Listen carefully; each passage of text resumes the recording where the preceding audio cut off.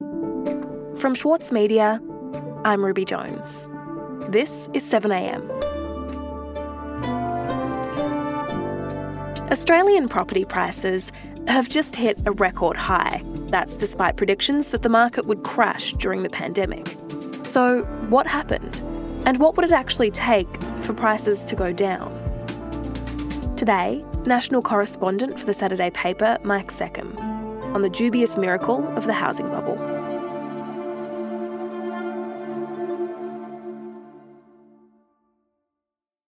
Mike, at the beginning of the pandemic, we were told to expect a recession and that it could even match the scale of the Great Depression.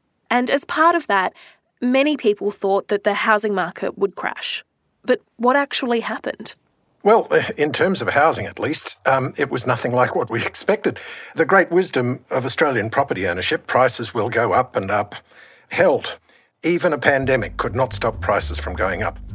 Sydney's housing market is manic. 90% of homes listed were sold at auction. Inspections are up a third, and the average house is now $1.2 million. In fact, it could only slow them very briefly, and only in some parts of Australia. I mean, Melbourne went down, Sydney went down, a couple of the other cities went down a little bit, but across the regions, prices continued to grow throughout the pandemic. Regional prices are galloping even faster than city prices because of the new tide of working from home. And now, the most recent figures I've seen, in the 3 months to the end of January, prices in the capital cities were up 2.2%. Melbourne property prices are on a post-lockdown roller coaster, with 5 suburbs on the Mornington Peninsula booming. Units and even in Melbourne they were up. And this has taken Australian home values to a new record high. So they're higher now than they were before the pandemic. And the property market people, the banks, the people like CoreLogic who keep the statistics, they expect the market to keep booming for at least the next couple of years. Just last week, the Commonwealth Bank said that it had noted that the amount being lent had been accelerating already for 4 or 5 months. And the bank forecast that prices would rise by an average of 14%. 14% in just the next 2 years across the nation's capital cities. So how is this possible, Mike? How is it possible that this bubble is not bursting? Well, it does. It seems to defy reality. This is happening despite the closure of international borders, which means, no population growth through immigration. So that driver of prices is out of the picture. It's happening despite sporadic lockdowns in various states, despite the fact that large sectors of the economy and, some regions around the country remain deeply recessed, and despite the fact that unemployment is expected to remain, elevated, and wages are expected to remain flat into the indefinite future. So, as you say, it's bizarre. It's extraordinary. It's exactly the opposite of what all the experts were predicting a year ago. Of course, our political leaders are celebrating the fact that this proved not to be the case. And to Danita, thank you also for joining us here today. Australia's response to the pandemic is working. And it is working. 2 weeks ago, the Prime Minister, Scott Morrison, was at a function with various property and building types. And our policies are leading us out of crisis, and they're leading us into growth. Boasting about his government's success in further inflating the real estate bubble. That's a product of confidence. It's a product of the right policy settings. He said that this renewed boom was a product of the right policy settings, which to some extent it is. I mean, the government's pumped a lot of money into it, but it's a lot more to it than that. So how did the market not crash? How is it that it does just keep going up? Well, at its base, it goes back to the basic premise of economics, which is supply and demand. Demand has outstripped supply in Australia for many decades, and that continues. But, there are many, many factors that contribute to that imbalance between supply and demand. We'll be back in a moment.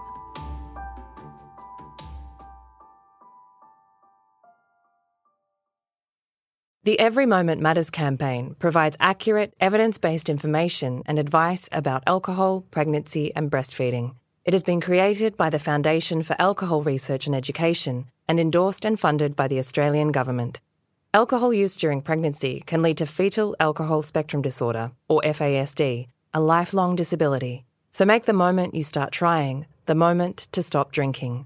Visit everymomentmatters.org.au to find out more.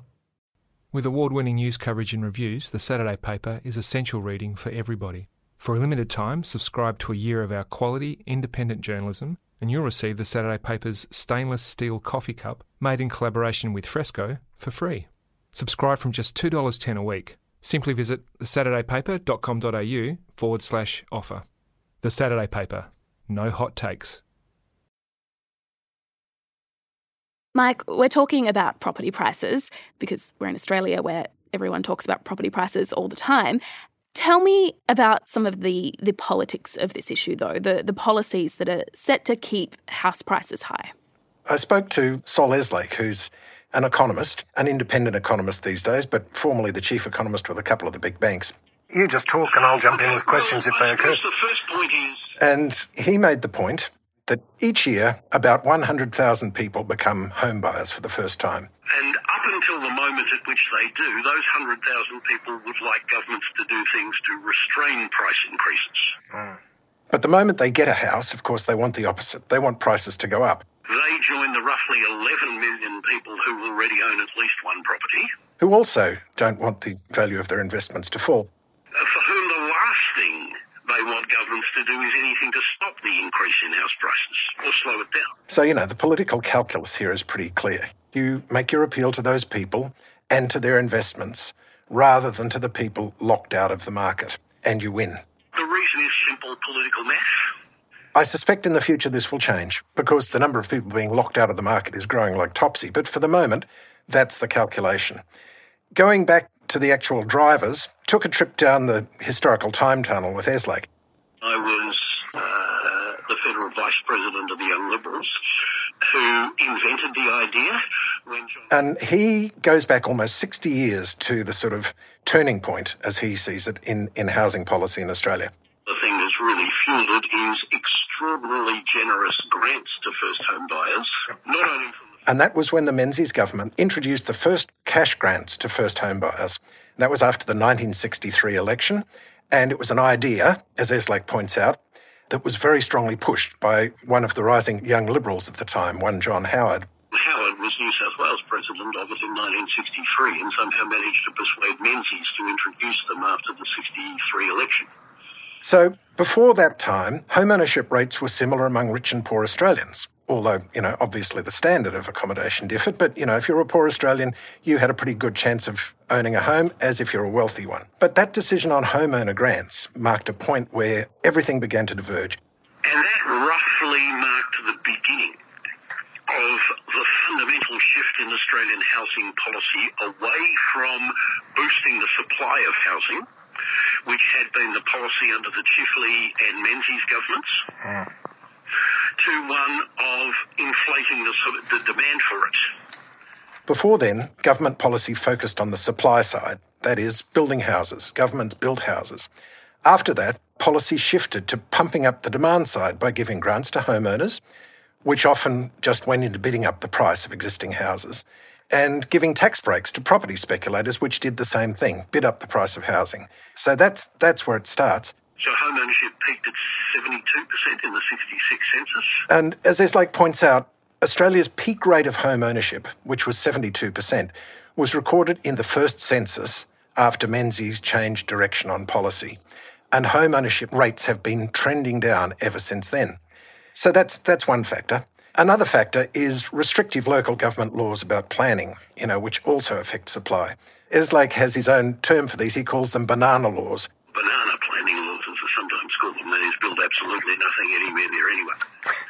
These contribute to urban sprawl, they contribute to us not having very dense housing, and they add an awful lot to costs. I've seen estimates of $200,000 going on to the cost of a house in Sydney because of the cost of just the land, and that relates to planning.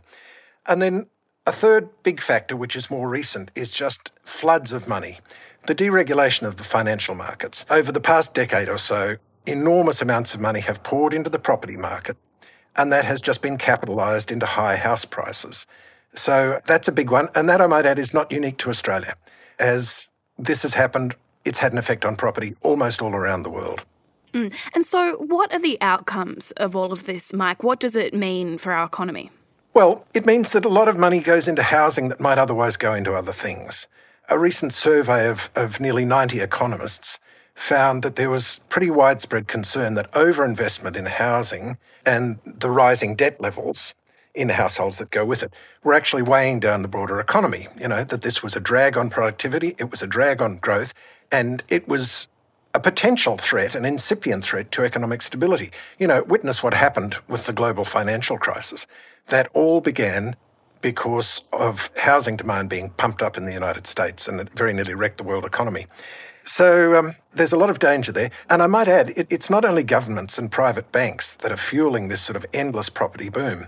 Much of it comes down to the actions of central banks over more than a decade, essentially since the GFC, where in order to try and get economic activity happening again, in order to try and get a bit of inflation into the system, they've cut interest rates to record lows and they've pumped enormous amounts of money into their economies. And the result of this has been the same everywhere. In New Zealand, property prices up, I think, around 19% in the past year. Canada, Britain, the United States, all around the place, we've seen a big increase in asset prices generally and housing prices in particular as a result of these extraordinarily low interest rates. And so the outcome of this is that the coming generations are increasingly locked out of the property market. More and more people will rent throughout their entire lives and will retire without the security of home ownership. And that's a big deal because all our pension system, superannuation system, etc., are predicated on this sort of understanding that people will own a home by the time they retire. It's going to be a big, big problem into the future. So what do we do, Mike? It feels like that's always the question that we ask at this point in property stories. What do we do? Yeah. Well, there isn't one answer. I mean, I suppose we have to acknowledge that more and more people are going to be renting. So greater rent assistance would be a big one. A lot more public housing would be a big one. Amending tenancy laws for greater security of tenure would be a big one to acknowledge the new reality. Other measures would be things like increasing the supply of land, changing some of those restrictive planning laws. Plan for greater density of housing so we don't have so much urban sprawl, and that would also help with a lot of other issues, like traffic congestion and so on. And in particular, do something about the tax breaks that encourage speculation on property, which is negative gearing and capital gains. So there's a lot that could be done and a lot that hasn't been done. There's been failures at multiple levels of government for decades, and things have to change. And so, Mike, these changes that you're talking about, are any of them actually likely to happen? Well, I'd make this point. At the last election, Labor was so sure that it would win, it actually took on a couple of the big issues. It promised action to wind back tax breaks on negative gearing and capital gains tax. And guess what? It lost. And the Morrison government is implementing policies to further pump up the price. So I think so long as the electoral calculus is that rising real estate values are attractive to the punters, nothing's going to change.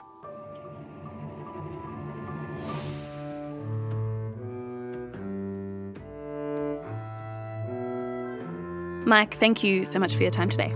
My very great pleasure.